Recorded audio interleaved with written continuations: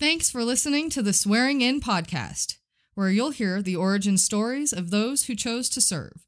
So ground your gear, take a seat, and listen up. The Swearing In podcast starts right now.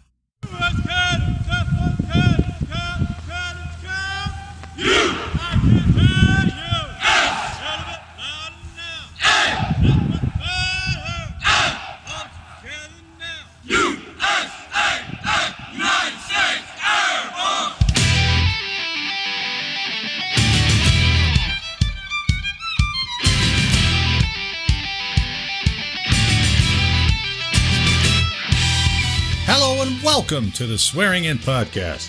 I am your host, Marty Smith. Today, my guest is Air Force Master Sergeant retired John Mathis.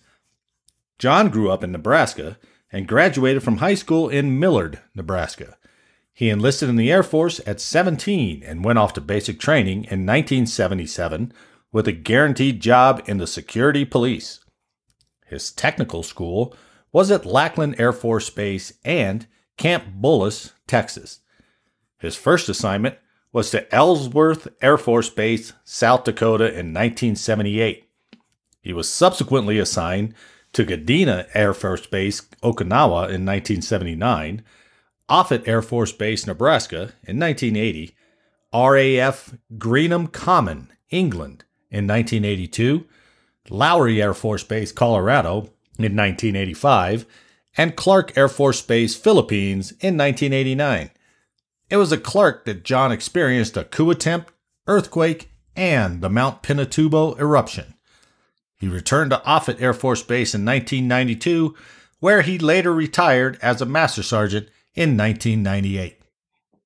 Now this concludes your pre-brief, so let's get on with the interview. Today, my guest is retired Air Force Master Sergeant John Mathis. John, thanks for joining the program, and I'm looking forward to getting your story today. Well, thanks for having me. I appreciate it. Now, John, you grew up in Nebraska, right? That's correct. I'm just cutting to the chase. Nah, no problem. Yes, I did. What city in Nebraska did you grow up in? Mostly in Omaha. I graduated high school outside of Omaha in a little area called Millard in 77, and then went into the Air Force 3 months later after high school. Now, your dad retired there or moved there after he retired in 75, right? That's correct. We lived in Duluth, Minnesota up till 75. My dad retired and we moved to Omaha because that's where he had met my mom when he was stationed there once before. And my mom was from Omaha, so we ended up back there. That's always a good enough reason when you don't have a reason, right? Exactly. Yep. What did your dad do in the Air Force? He was a radar operator. He flew on EC-121s during Vietnam, and then he was in NORAD in Duluth. He was in the big cement building with no windows where all the radar was and all that for NORAD. Oh man, that's awesome. So he did all that kind of stuff. Did he go career? Did he retire as well? He was 20 years. Yeah, he was 54 to 75.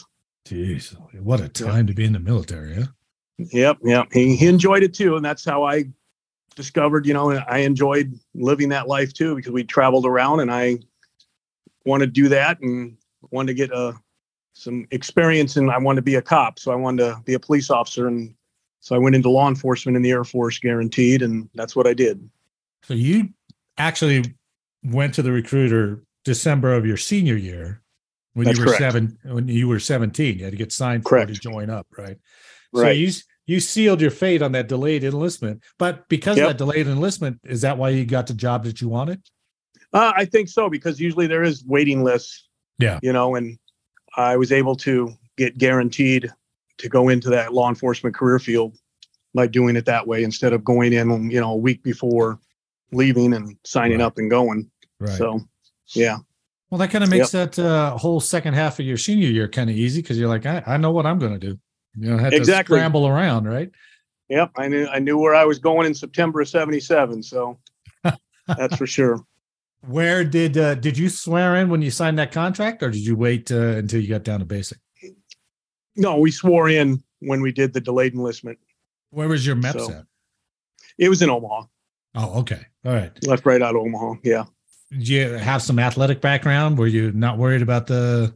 I wasn't real. I mean, I was 17 years old and played baseball and, was a tennis player and stuff like that. So I wasn't real worried about basic training. No.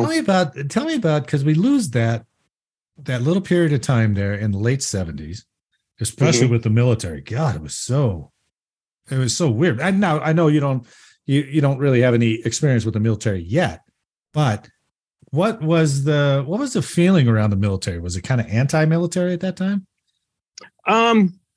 I'd say a little of both. I mean, there was, some of my friends were like, "Oh, why do you want to do that?" And go in there and all that. But others were like, "Oh, well, that's pretty cool that you want to serve the country and, get an education possibly while you're in and go that route instead of college route right away and all that." So they just thought it was. So I had a 50-50 split on it, I'd say. Were you watching coverage of the war? I mean, were you keeping? Oh yeah, when I grew up, growing up, my dad, like I said, my dad flew in Vietnam, and actually when the POWs were released, he was home then, of course, but we were watching it on TV, and he knew a couple of guys that had been shot down and were held and got released and all that. And so, yeah, it was pretty emotional. I could see the emotion in him come up, which just showed to me, the honor he had for doing what he did, right. And so I was just something that it was instilled in me, about, country and service, basically. Almost kind of motivated you towards it. Yes, it did. It did. Whereas I would imagine there are some, maybe friends, but some other youth out there with not the same home experience that might be repelled by it. Right. Yeah. And like I said, I grew up mostly in the Air Force. So through my sophomore year, I was going to school with a lot of military kids. Oh, okay. And then my senior year was there in Omaha and no military kids in my high school. So, Quite a difference. Yes, it was. It was a little different. So, did your dad prep you to go down to basic? Yeah, a little bit, as far as just, hey, it's a big game, basically. They're going to yell at you. They're going to scream at you, just take it with stride and do what you're told and so on and so on. So they fly you down there? Yeah, flew down there and got there, of course, and late in the evening. And every time is always I think they do it on purpose. I think they do it on purpose. Too. I really do. Just to mess with you that first night and give you a few hours of sleep, and you're up the next morning and getting yelled at. As many people as I've interviewed, I've never run across somebody who says, "Oh yeah, we got there about 9:00, 9:30. We had breakfast, and then we got on with our day." Nope, it's always evening, middle of the night, toe the yellow line, hat in the head. Exactly. Yeah, exactly. That's exactly how it seems like that for everybody. What struck you when you first got down there? The different personalities. Oh yeah. Of the people you're going to be in the Air Force, it was called a flight. Yeah. You were in a flight in your squadron and just, from everywhere in the United States. And, I was all crammed together. Exactly. And I was used to different people, of course, because I grew up like that. So it was no big deal to me, but it was interesting, just some of the attitudes and some of the differences in people and thought processes and everything else.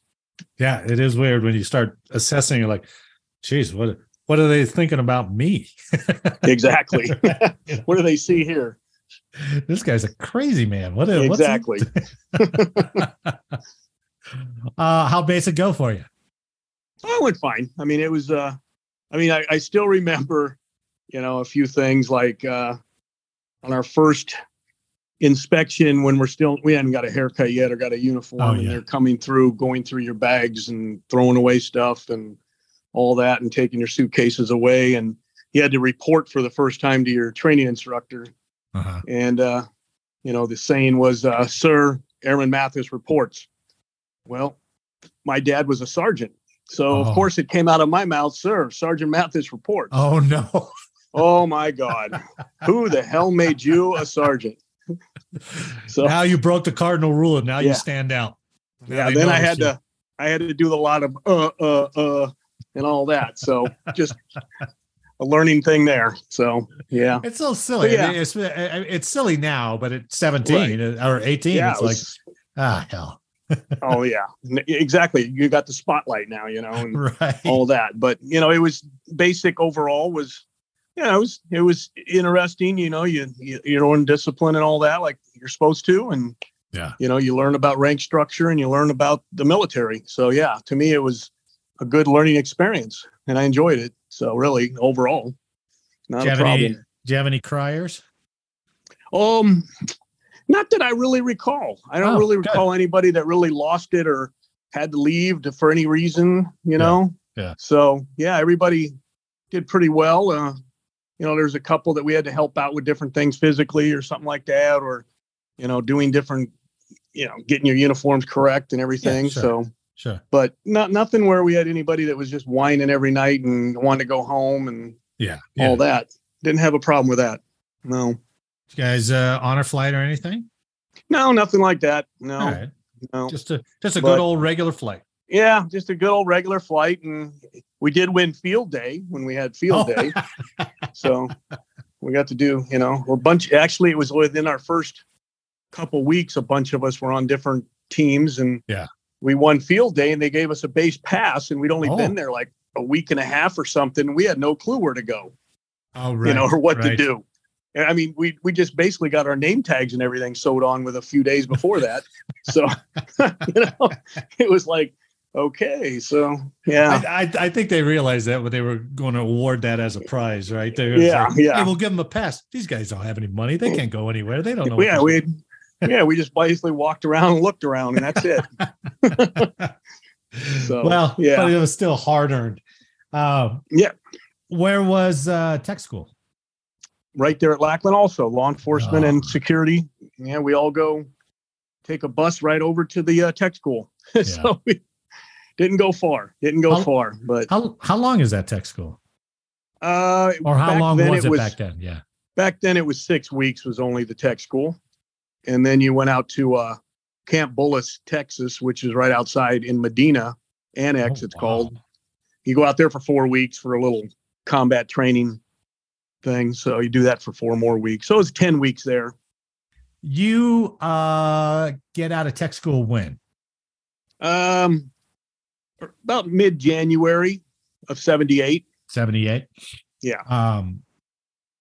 Did they tell you what your first assignment was going to be? Like midway? Yeah, we put our dream sheets in while we were in tech school and all that. And my last stateside choice was Elsworth Air Force Base, South Dakota, and that's the one I got. No kidding. So, of course. And I'm sitting there really going, Ellsworth, South Dakota, Rapid City, 8-9 hours from Omaha. Yeah. Okay, well, didn't go too far, but you were a nuke cop. Well, no, I was law enforcement, so I worked the gates and patrol. Okay. So I was the law enforcement side of security police because you had the security specialist and your law enforcement specialist. That's right. Eric did explain that to me. And the difference is basically your duties, right? Right. And security specialists are the flight line guys and the missile guys. Okay. And then law enforcement guys are the guys out on the gates and doing patrol on the main base. So when they split you up that way, is it just a whole different set of skills that they're teaching you? Somewhat, yeah. Because, even though during my career, my first 3 bases or so, I had to augment security now and then if they were short of people. Okay. So I would still have to go out on the flight line and walk around a plane now and then. But yeah, I mean, I never did that in tech school to learn how to do that. Right, I just basically got thrown into it whenever I was wherever I was and they needed somebody. But yeah, it's the skills. It was totally different because law enforcement did a lot more paperwork, dealt with people more as far as, like a regular cop. Yeah. So you're doing a lot more basic police stuff versus security of flight lines and missile silos. Yeah, and they're so doing forth. more tactical, tactical things. Yeah, right. Yeah, they have a little more. They're dealing with the more of the priority resources, where we're dealing with the base populace. So you were called, what was your title? Were you all security police? We're all security police. And then you just had your security specialist and okay. your law enforcement specialist. I got you. But we're all security police. You all wear the same badge, the same beret, all that stuff. Okay. So what'd you think of Elsworth? Yeah. Well, I got there, and within a month, I put a dream sheet in for worldwide anywhere. Oh, really? And I was gone 13 months later. So really, yeah, I got orders pretty quick to Kadena Air Base, Okinawa, Japan. Oh man, and went over there in April of '79.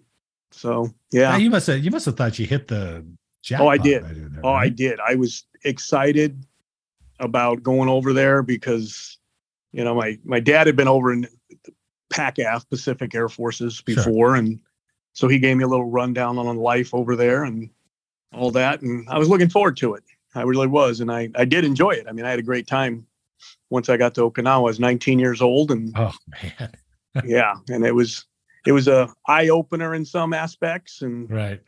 But still a good time, you know, and did you get we had a lot of, oh no, didn't get one there. Okay. No, that's just for the Navy guys, I guess, right? Yeah. I got one later on, of course, at other bases, but, but yeah, I mean, Kadena was a very busy base as far as for law enforcement because, I mean, you had 13 Marine camps at that time on Okinawa. Oh, yeah, geez. And on the weekends, the Marines came to the Air Force base to play. So really, it could be busy. And if the ships came into harbor or into port, you had a lot of Navy guys all over the place too. So you could be busy. My last duty station was at Schofield Barracks in Hawaii. Mm-hmm. My last duty station in the Army. And you knew when the fleet was in and when they were out, boy. I mean, right. You go downtown and you're like, oh my God, look at all these men. Yeah. What's going on? Yeah, and that's how it was. You knew when they were in or the Marines were out on, you know, pass or whatever, because the one gate that dealt with the main area of downtown, gate 2, it would be just continuous 20, 30 people walking in and out for all night long. Oh, really? You know, really? So just going down to the bars and coming back and going to the clubs and all that. So, yeah. I should note that back then, up until 2001, right? It was all open bases. I mean, you could walk in and walk out. Yeah. Essentially, right? Yeah. You just had pretty to much show your ID and that card. was it, right? Yeah. Show your ID card and you're on base. Yeah. So God, that had to be a lot of work. Jeez. Yeah, it was interesting. That's for sure. It was a good time. It was an 18-month tour that I got there and I enjoyed it. So did that count as a long tour then? No, it was a short tour. They gave us no, I'm sorry. They did. You're right. They gave me a long for that one. Oh, they did. The shorts then the shorts were a year or less. Yeah. So you had to get a year or less. Did that get you entitled to pick your base of return? No base of preference. No base of preference. So I was hitting so when I left there, I had 3 years in. Yeah. So I put my base of my base number 1 base on my dream sheet for Offutt because I wanted to go home. Oh, okay. Sure. And I wanted to get out after 4 years. Oh, really? I had thought that. Coming up on re-up? Yeah, I had a year to go. So I wasn't going to re-up, but I got to Offutt I was at 3 years, 1 month or 2 months when I got to Offutt. Yeah. And my plan was not to re-up. I was going to test for police departments, which I ended up testing for Bellevue Police, which is right outside the base there in Omaha and at Offutt. And they weren't hiring at the time. Oh, shit. So I ended up like number 8 or 10 or something on the list. They didn't hire anybody. And Omaha wasn't hiring at the time. Really? So I didn't even apply there. So I just re-enlisted. Well, and this was, so we're talking 80, 81? Yeah, that was 1980. Yeah, when the job market was still pretty lousy. Right. Yeah, yeah.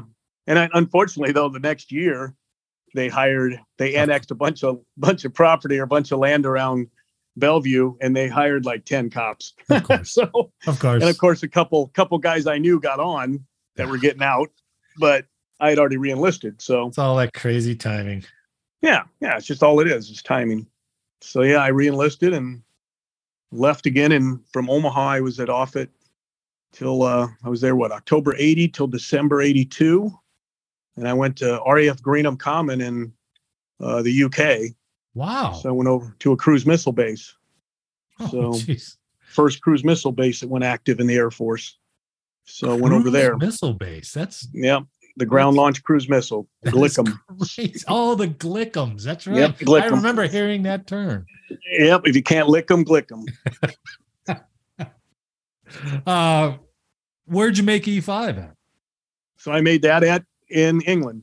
Oh, okay. Yep. When I was stationed there, I got there in 82 and put it on in 83. And so I got there. I was there for 3 years. And oh, man, that was another enjoyable assignment. I mean, it was a very political and newsworthy assignment because we had a large contingent of peace demonstrators, peace women. They were called the Campaign for Nuclear Disarmament, CND, and they basically lived around the entire perimeter of the base. Oh, geez. And there was times we were 5,000-10,000 women encircling the base on peace protests, and wow, you didn't go home if you lived off base. You didn't go home for 3 or 4 days until protests were done for a while, and a bunch of them left, and just the normal ones that stayed there. Now, were they peaceful, or they just so many people you couldn't move through them, or they were an interesting bunch? I'll say that they were some of the, I guess I can say, some of the nastiest people I've met. No kidding. They were living in homemade tents and so forth, no showers, no bathrooms, doing what they had to do. And they would cut, whatever fence line they could to get on base. If you caught a bunch of them, and which we caught a lot of them all the time, we'd have a bus load of them, and they would do things on the bus and throw it at you. You kidding me? Oh, no. All women. Yes. Right? All women. Wow, that's some dedication, boy. People can Google all the Campaign for Nuclear Disarmament at Greenham Common and see all kind of things about them women. But they did things like they would try to one time they tried to take the U.S. flag down at headquarters. Yeah. And they got knocked around a little bit about that. And then one time a bunch of them stripped down naked and coated themselves in motor oil and ran through the gate. Huh. And so you try to grab somebody that's got motor oil all over them. It's not too easy. Oh my God. Too bad we didn't have YouTube back then. That would have made for some. Oh my goodness. Very entertaining stuff. Yeah. So it was a handful. And, the biggest thing that happened, I think, while I was there was when we were having the actual nuclear weapons brought in by C5s.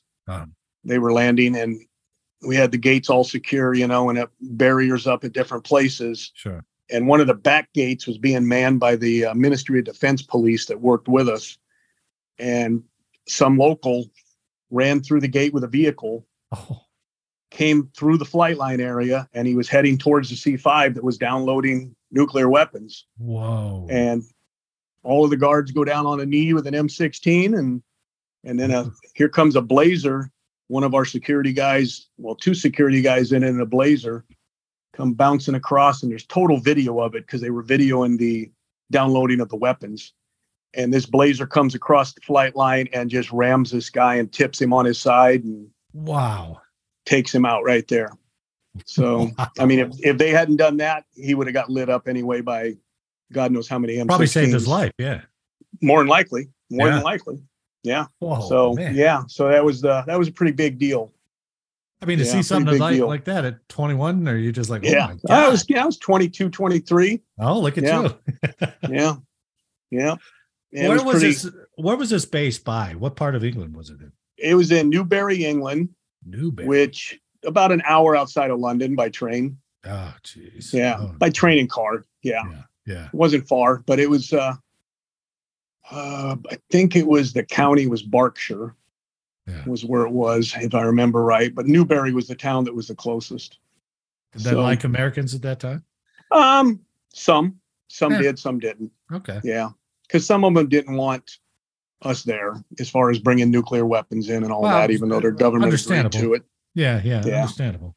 And the security guys that were assigned, like I said, I was still law enforcement, of course, but our security guys were the ones that were actually in the nuclear area guarding the nukes, and they actually integrated RAF regiment were assigned to the base, and they were given top secret clearances or whatever they needed to work with the nuclear weapons also as a joint venture in guarding them.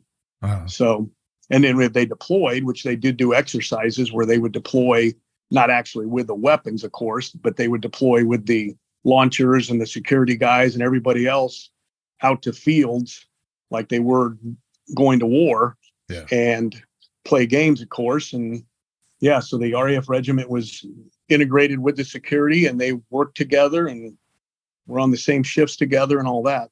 Wow. So they had their own barracks on base and next to ours. And yeah, it was interesting too, working with them. Had a pretty good NCO club, I would imagine, huh? Oh yeah. And they had their own little pub that went on too. So you could go there too. So I don't know how that works. That. Yeah. I mean, deploying the cutter with all that multinational, those guys always have like their own self-contained something. Oh yeah. Yes, that's for sure. And they started their own RAF police pub, basically. And yeah, so we could go in there also, and they'd go to our NCO club, of course. Yeah. That's good. They didn't exclude you? Oh, no, because basically, like I said, the security guys and them were on the same shifts. They worked the same time together. They were in the same vehicles, driving around together. And so, yeah, a lot of them became really probably lifelong friends, Yeah, sure. So, yeah. You stayed there. Yeah, so that was 2 years? 3 years. 3 years. Till 1985, December 85, I left there. When you re-upped, did you just re-up for another 4 or did you go like 6? Yeah, I did another 4. Okay. So my 8 years would have been in 85. Yeah. And I was married and, so I re-enlisted again. Of course, we had a new son and I was heading back to the States. So I re-enlisted again. That was a pretty involved re-enlistment there, that second one, right? The first re-enlistment. Right? The first one, yeah. I was married. I got married actually at Offutt when I was in Omaha. So I got married there and she went with me to England. Then we had our son in England. Did you guys know each other before? No. I met her while I was stationed in Omaha. And you were only there for a couple of years, right? Yeah. 2 years. Wow. Yeah. So yeah, I left England in December 85 and headed to Denver, Colorado then to Lowry. Oh, you did? When Lowry was still open. Yeah. I went there for 3 years. Yeah. Hey, it's still weird that they closed that down because it was so integral to many AFSCs. Yeah, it was. I was surprised too. I mean, I enjoyed that too. I was there 3.5 years and I really liked the Denver area and enjoyed the base. I mean, you're sitting there right between Denver and Aurora. And, we stayed pretty active there too, because it was a total law enforcement mission, dealing, there was no security because there was no flight line. Right. So you dealt with, you were basically just there doing law enforcement work and you stayed pretty busy there too, because you had a lot of people would do things on base and then sometimes civilians would get on and do something. So dealt with Denver police and Aurora. Oh, you did? A lot. You dealt with them a lot. Did you ever do any joint training with those guys? Oh yeah. We went to all kind of classes with them, different radar classes, field sobriety test classes, things like that. And a lot of our reservists were Denver and Aurora cops. Oh yeah. That would come out and work with us, once a month or do their 2 weeks in the summer and all that stuff. So got to know a lot of. What was the job like? Was it getting humdrum at that point? Did you have a favorite part of doing the job? No, I was still, I was still doing patrol my first year and a half there. And as a flight chief, it's called, where I was in charge of a shift. Oh. And then I moved into a office job for about a year and a half. So about split the time, about a year and a half, I did an office job in reports and analysis, it's called, where we basically processed all the paperwork from reports, tickets and all that, and did crime trend analysis and things of that nature. Yeah. And then I start working in what was called personnel security, doing the paperwork and such for security clearances for like tech school students and everybody needing top secret clearances and all that. So I start working in that. Okay. So so I got into that for my last year and a half there, and started doing that and got it's called a special experience identifier in that. that's for doing good. that job. So that's yeah. good. So we processed plane. We were busy because it was, being an air training command base, you had all the tech school students and they had to get clearances and everything on doing their paperwork. And then we also handled like all the OSI reports. We were the repository to handle all the OSI reports. Yeah. So the OSI was always up there bringing in reports or coming to get reports or whatever. Did you ever get approached to go over to OSI? I had thought about it, but I was kind of set in what I was doing. Oh, okay. Yeah. I never really went for it because I was enjoying what I did. And it was always there was always a stigma about OSI anyway. Well, about them. Yeah, depending on who you talk to, I suppose, right? Exactly. So, I mean, I knew a lot of the agents there and at other bases I'd been at, and they were all great guys. I never had a problem with any of them. Right. So, just the nature of the work. Yeah, nature of the work. Yeah. So, Lowry was a good base, though. It was a good law enforcement base to do your job and, learn more about law enforcement. So, what year did you leave Lowry? So, I left Lowry in June of '89, and that's when I went to Clark Air Base in the Philippines. Well, you got to be at least a tech by now, right? Yeah, I was a tech. Yep, I was an E6 then. So headed over there in '89 and worked flight there for about 8 months doing patrol. And I was actually the assistant flight chief there. The flights and the law enforcement and security flights in the Philippines are huge because the security police group there was over 1,000 cops. Oh, you had 1,000 cops on base. And our flights, our shifts, you had 4 law enforcement shifts and 4 security shifts or flights. And each of them were 95, 100 guys there. That's like Army numbers there. You got a battalion. Yeah. Oh. It was crazy. It was unbelievable when you'd have guard mount briefing, and you're calling out the duty roster of, 85, 90 people there at a time. Jeez. And so, it was an interesting job. And I had lived in the Philippines as a kid when I was only 3 years old. So I didn't really have any memory of it, but a lot of pictures from my parents, So when I got over there, I was able to go around and bought a video camera and videotape everything on base and sent it to my mom and dad. And they recognized so much stuff that was still the same from the 60s. That's pretty cool. So, the Philippines was another great law enforcement base. If you want to learn the job, you're dealing with all kinds of people, and it was a busy place. Yeah. Oh, yeah. Yeah. Just like any overseas base, you're always going to be a little busier because you get people from TDY from Korea and TDY from Guam and TDY from the States and everything else. And that's right. So, it was a busy base. And then, of course, with once the natural disasters started and coup attempts before that, like you talked about. And it was, so take me to a different life. So walk me through that. So what, when the coup went down, I know it didn't last very long. No, but long enough to put everybody on high alert, I would imagine. Right. Well, as I recall it all, I mean, I was on what was called a fire team, 4 of us in a Humvee, basically assigned to a sector, watching the part of the wall, making sure nothing happened, but it was just basically increased security on the base because you didn't know what was going on downtown or what was going on in Manila. And even our Philippine Air Force guards that worked the gates, you might have 5 of those out there working with a couple Air Force guys. Yeah. And those 5 guards, 3 of them might be pro-government, 2 might be pro for whoever's trying to take over. Oh, So sure. they would, they would stand on opposite side of the gate from each other. They'd still work the same shift, but they would stand apart from each other during the coup attempt. It's just one more thing you got to be aware of as the Americans. Exactly. Look out for this, right? Exactly. So, and it was just interesting, the whole thing there. And did they lock down the base?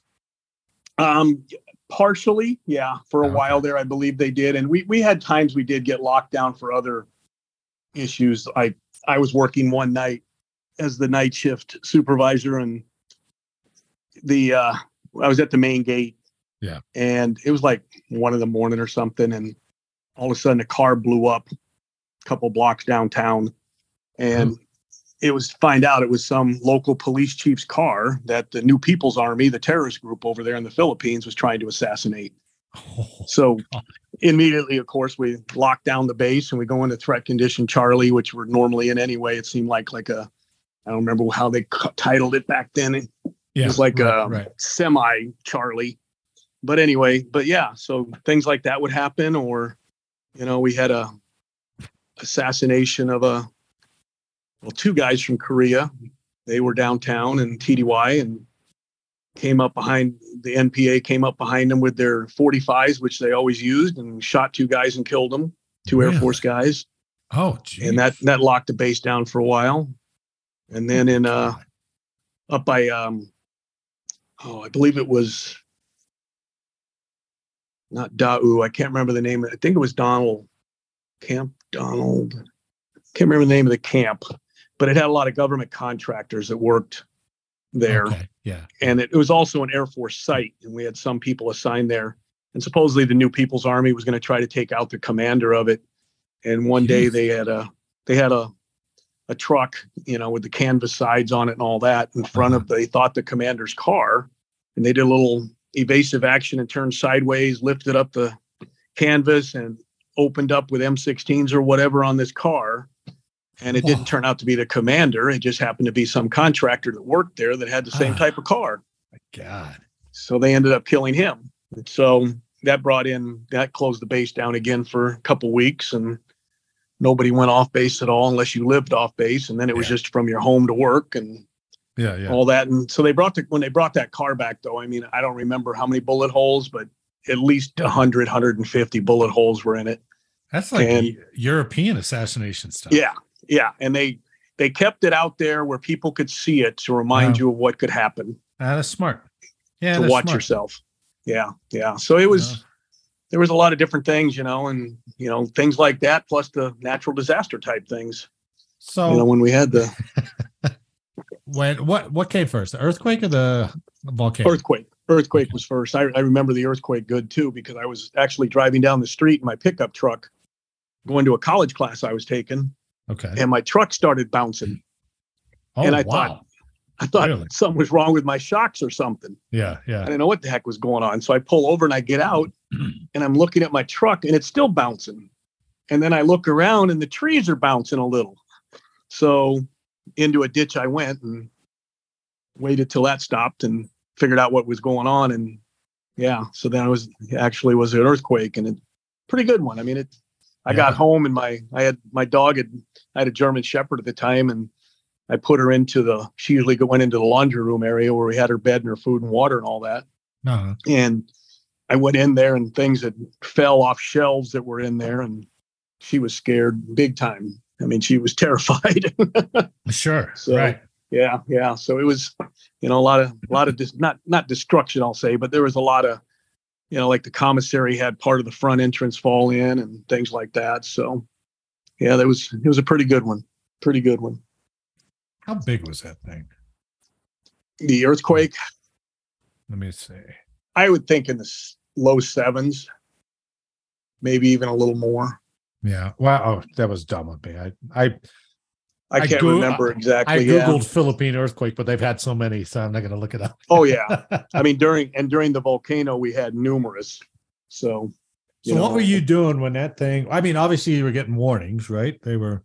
Right. We months in advance, with like 3 months in advance, they had what they called volcanologists there that were, assessing all the little blows and little eruptions and trying to figure out when it was going to really blow. Right. Right. And, they came up with, sometime in June, it would going to be blowing big time. And that's when early June is when they started getting rid of all the dependents and non-essential military and getting them taken out by, some planes, but mostly a lot of them went out by boat. A lot of them went down to Subic and went out on Navy boats. And how about your wife and kid? She was military. My son was still in the States with my ex-wife. I'll say that. Oh, okay. Okay. Fair enough. So my current wife though was Air Force. So she was there already. So she was a cop too. So yeah. Oh. So yeah, we were we were there, but they got rid of all the fraternization went a little far, huh? Yeah. That's all right. We've all been there too. So. Oh yeah, we've all been there. So yeah. It was a lot of dependents, or all the dependents left, and there was I don't remember the exact amount of us that were left at the time, but it wasn't very many. No more than a couple thousand, I wouldn't think, were left on the base of military. So yeah. Were you working with Eric Perrott at this time? Well, he worked at the time in the 6009th Training Squadron, which was a teaching combat skills and so forth, where they brought in teams from other bases over in PACAF to learn combat skills and stuff. And our guys too would go there, and that's where he was working. And then I was actually working in the information security, where we did classified inspections on squadrons and stuff to, check their classified and all that stuff. So I was working that job. And then once the volcano hit, though, we were all basically doing just regular security police type duties, of course, walking around with, well, even before it, we were getting ready to go. We basically had a to-go bag for about 2 weeks. You had a to-go bag. Yeah. An A3 flight bag you could have one A3 flight bag full of what you needed. Really? And that was what you carried around basically with you all over the place. That was your bug out, huh? Yeah, it was your bug out bag. So if you were going over to the gym for a while, you better take your bag with you, and just in case it went right then. So where were you when the big eruption happened? I was in the barracks. Okay. And if I remember right, we had sirens go off and things of that nature. Yeah. And that's when we knew, and they made announcements that it was the big, blow basically. And it was, if I remember, June 15th, if I recall correctly, of 91. Okay. And that's when the big blow went. And I was assigned a deuce and a half then to drive, taking up supplies and stuff up to this college around another inactive volcano, Mount Riot. All right. We had to go up there, was our evacuation point for the base. And that was a couple-hour drive minimum. Oh, shit. So while we were going, though, I mean, it was raining ash, and by noon it was pitch black out. And there was earthquakes going on, of course, from the volcano erupting, and we had a typhoon going through at the same time. Oh my God. So it was raining, windy, ash everywhere. And as you talked about before, you did catch people, not like you asked about basic training, somebody whining about going home. Yeah. You had it there. This was, you found people huddled in corners wondering if that island was going to sink. Well, that's wrath of God. I mean, you got all that stuff happening at the same time. Black in the middle of the day, ash and rain and wind. Oh my God. God. So it was, and so when we start convoying up, of course, a lot of locals start following us that way, because they're saying if the Americans are going that way, it must be safe. Yeah, that's fair. So they start following us up to the college, and the colleges there wasn't exactly like a college here. Yeah. So it was more of an outdoor living area. Oh, okay. Yeah, we brought up our own porta pots and water buffaloes and MREs, and that's where we'd be staying until we were able to go back to the base.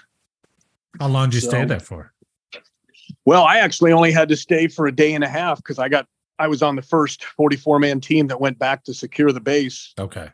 So I was able to go back with the first group of people, and we went out to the Dau radio site, and we stayed there, which was just a building basically, and had a bathroom, but nothing was working on base. No power, no water, no nothing. Yeah. So we basically were going around trying to secure things and see what was really, what happened, what we needed to look at structurally and everything like that. If we had to put guards on stuff, because we would have looters and so forth coming over. So we had to really start looking at that. And, once we got things where we could figure out what was going on, and the base commander decided to start bringing people back. And I think it took about 5 or 6 days to get everybody back. Yeah. To where, finally we got some power going and able to put water buffaloes outside barracks and, have fresh water and stuff and all that. So, yeah, it took a little bit. Now, Eric was describing one of his duties. He had to go around and shoot the dogs. Yep. Because a lot of people left their dogs. They didn't when they evacuated, they didn't take them with them. So you had packs of dogs running the base. Yeah. And that was a duty. My duty, I was assigned basically cleanup type stuff where I had a team of guys and we were going around to different buildings that were in the security police buildings that we had. And we were on roofs. We were on roofs shoveling off ash. We were cutting trees that had fallen on buildings. Oh, okay. Okay. Basically just securing things, getting everything back to where we could live in them or work in them or whatever we had to do. And because nobody knew what the plan was, if we were leaving that base or we're staying or what's going on. Right. So that whole concept of shoveling ash like snow. It's just, I can't imagine that. I can't imagine. Yeah. Except we were all in combat boots and shorts. So I still remember that too. I mean, the base commander finally, after about a month of basically no uniforms, no haircuts, no shaving, said it's time to get back to military. So, yeah. Which you guys were glad to do if you had some working facilities, right? Yeah. But it was still fun to not have to wear a uniform for a while and all that good stuff. But it's, we got the base back to, they brought in some people, TDY, of course, from, Guam and a few other places like comm people and stuff to help get stuff set back up. And they brought in some PJs to help do things. And because I ran into a guy, actually, one of the PJs, pararescue guys. Yeah. Him and I had went to leadership school together in England back in the early 80s. No kidding. And he came in, I can't remember where he was stationed at in PACAF, but he came in with a crew to help get things going on the base again, as far as water filtration and doing things like that. Yeah. And so his job was to get the pool cleaned up.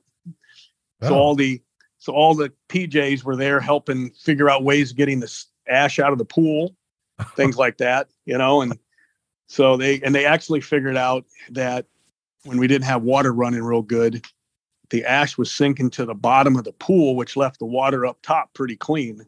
So you could actually get in and wash off a little bit. Oh, okay. In the pool. So yeah. But we got everything back to, we actually had one of the swimming pools reopen within a couple months where we had a clean pool that would have to be, they'd have to try to cover it sometimes, or they'd have to just, take out the ash and stuff during the day. But they were able, because we still had blows going on now and then where we'd get ash blows and all that out of the volcano now and then. Oh, God. But yeah, so it was a great assignment. Like I said, Eric and I were roommates for a while, and then they moved us to another barracks where we were basically had single rooms, but we shared a bathroom. Oh, all right. So we were together over there too, and so he was there with me through all that, and we had a good time at times, and figuring out what was going to happen though was just on everybody's mind. So that was what we were waiting for to hear, and they would never really give us answers for quite a while there until they figured it out. They didn't know. They didn't know either. Right? No, they didn't know at what point if we were going to be able to reopen that base or not. Well, and wasn't the lease up for negotiation at that time? Yes, that's the big thing. What was going on was they were negotiating if we were going to stay or not, if the Americans were going to be staying in the Philippines. That's what the whole thing was about. So, did you stay all the way until they made that decision to close it down, or were you gone before then? No, I actually left on the final day it was open. Really? So I was one of the last ones. I have paper. I still have a few copies of it. I was actually one of the honor guard that took the flag down on the final day. Oh man, so there was 4 of us. We got picked by the wing commander. They actually sent a bunch of our names into the wing commander, and we had to go interview with the wing commander. And you did? Jeez. He picked me as the NCOIC with 3 guys under me, and we were the honor guard to take the flag down and present it to the ambassador when we left the base that day. You get into Stars and Stripes?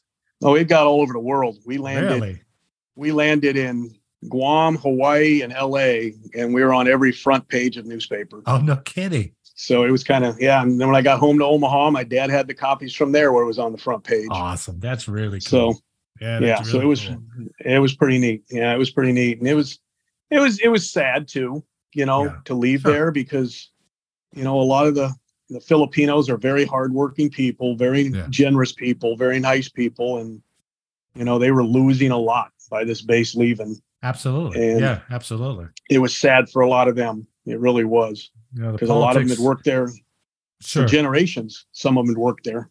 Yeah, the politics of that whole situation is, and still to this day, it's still, yeah. And there's supposedly negotiations going on now to maybe try to open something up with the problems going on over there. Yeah, with Taiwan and China. So who knows? Right. Who knows? But so we left there in November 91. So that, and what was funny about that too was when I had already had an assignment given me before the volcano because I was down to like less than a year to go. Yeah. And I had an assignment to bowling in DC. Oh. And so what they did though, after the volcano and everything got situated, they brought in a assignment team from Randolph. And you walked into the room, you sat down with a guy from your specialty, and he looked at you and said, "Where do you want to go?" And I said, "Well, I already got an assignment to bowling." He goes, "It don't matter. Where do you want to go?" Oh, you're finally getting base of preference. Yeah. So I'm like, well, wouldn't mind going back to Lowry. Well, Lowry's closing and there's no E6, E7 openings. Yeah, sure. I'm like, all right, how about the academy or Pete Field? Nope. No openings there, and blah, blah, blah for law enforcement. And so I'm sitting there thinking, I'm like, and my son was in Omaha and my family, so I'm like, Offutt. And the guy didn't even look it up. He just wrote out the orders because nobody asked to go to Offutt. Yep, again. so I'm like, wow. So I got orders to Offutt again and ended up back there in early 92. So I'm surprised the guy didn't yell over his shoulder, "Hey, I got one." Pretty much. I don't even have to non-vol him. Don't even have to. Yeah. Yeah. So, I mean, I was like, oh my goodness. So, but it was. Yeah, but that's better for family, right? And I was happy. My son was there. Like I said, my parents and stuff and all that. So I was, it worked out, I went back to Omaha and ended up staying there my rest of my career. Stayed there until I retired. Really? Yeah. That's I got two an assignments. You just kind of PCA over, and that was my 7th assignment. Yeah. So back to Offutt, and I got an assignment actually about 2 years after I got there to Yokota, but then they got canceled. So never ended up going anywhere else. But I just stayed there. You made master there, I assume. Mm-hmm. Yep. That's correct. Ever had any thoughts on going for senior? I actually, at Offutt, my decision was I was getting out at 20. I knew that. Yeah. Okay. And I didn't really want to, I'd already worked office jobs. I was tired of doing that stuff. I like working flight, working the street. So I was the day shift flight chief, which I enjoyed. And I tested for senior, 3 times and always would miss it by 10, 15 points. So if I would have took a back office job, it might have helped, but yeah, maybe. I wasn't looking to do that. I finished my education. I got my bachelor's degree done while I was there, and I was happy with that. And, did senior in NCO Academy by correspondence like you're supposed to, and got all the block and wing commander's endorsement and all that stuff. But I just didn't put in to go to a job that would have got me it. Maybe it's a good thing because, if you'd have made senior, you'd have been taken out of the job you wanted to do anyway. Exactly. And I mean, I probably would have stayed in longer than 20, but maybe. I stayed in my 20 and I was, proud to do what I did. And I was 38 years old retiring, and that's perfect. And I could go do another something for another 20 years somewhere. So, and that's what I did. Okay. Here's my standard 2 questions. Okay. And the first is, what was your biggest ass chewing? And you think about it. Don't worry. I edit this up anyway. So, well, don't tell me you never got one, but. I'm not going to say I never got in trouble. That's for sure. We all got in trouble. We all fell on our swords now and then. That is true. Well, inevitable. I mean, we all, I've always admitted, even on my job application stuff, I had 2 Article 15s. I still made master sergeant. Yeah. And so, I mean, I had one as a senior airman, and I did something pretty stupid. I was at Kadena I was at Kadena in Okinawa, and it was actually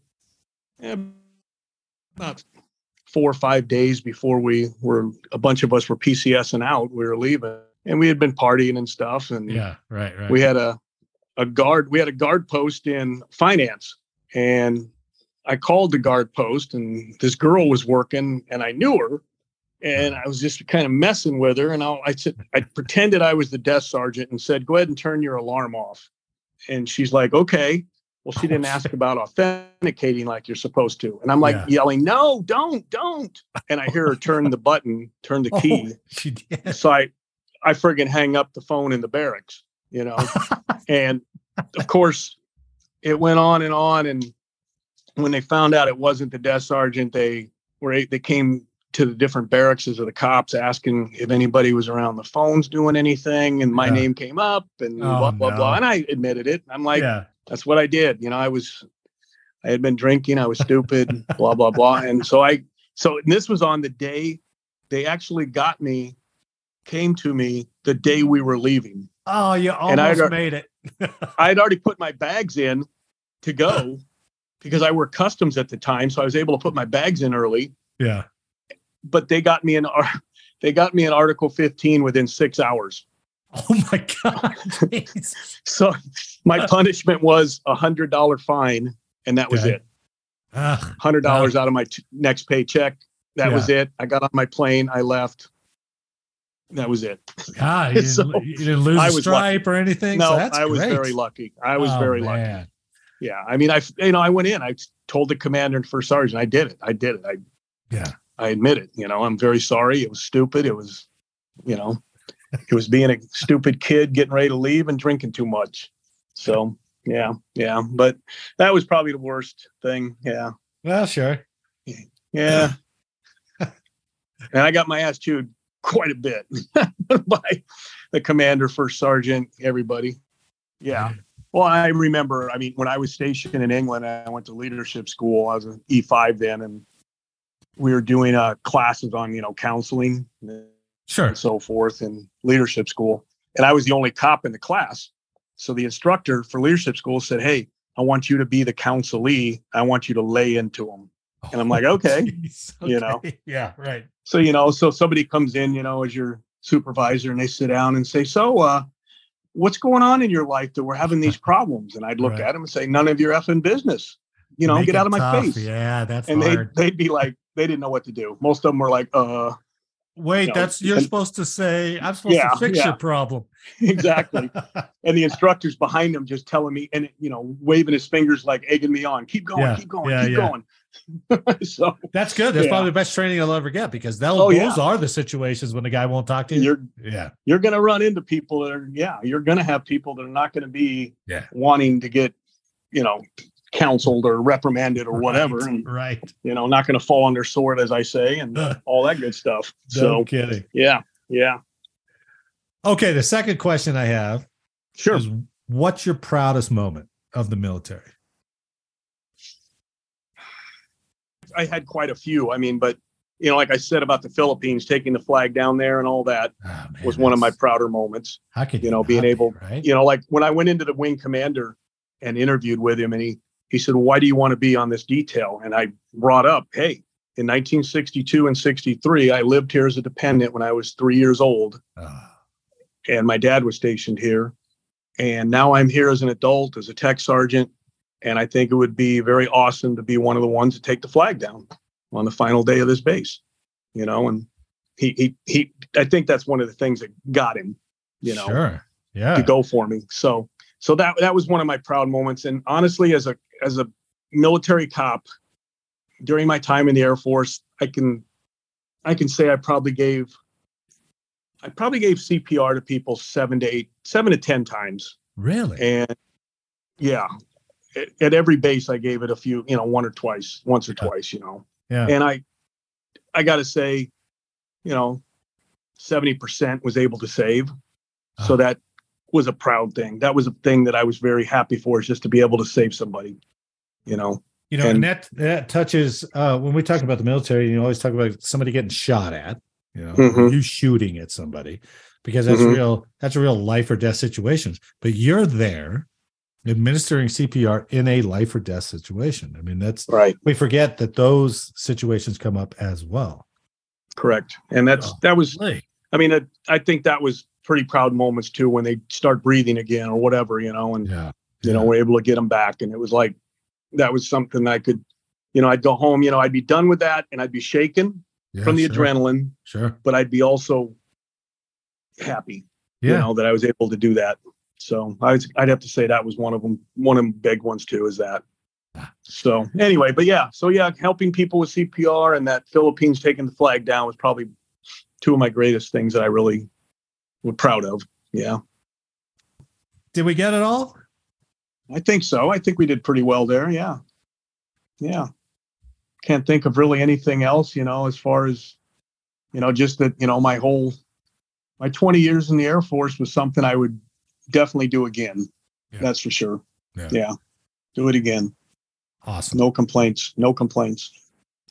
Air Force Master Sergeant retired John Mathis. Thanks for giving your story. It's been an honor to hear it, and it's been a pleasure to have you walk me through your career. Well, thank you for having me. I really appreciate it, and I enjoyed it. On behalf of Master Sergeant Mathis, I'd like to thank you for listening today. I hope you enjoyed the show, and if you did, please leave a like and a comment and share the podcast with someone else. And as always, make sure to download the next episode for more service origin stories. So until next time, on your feet, dismissed!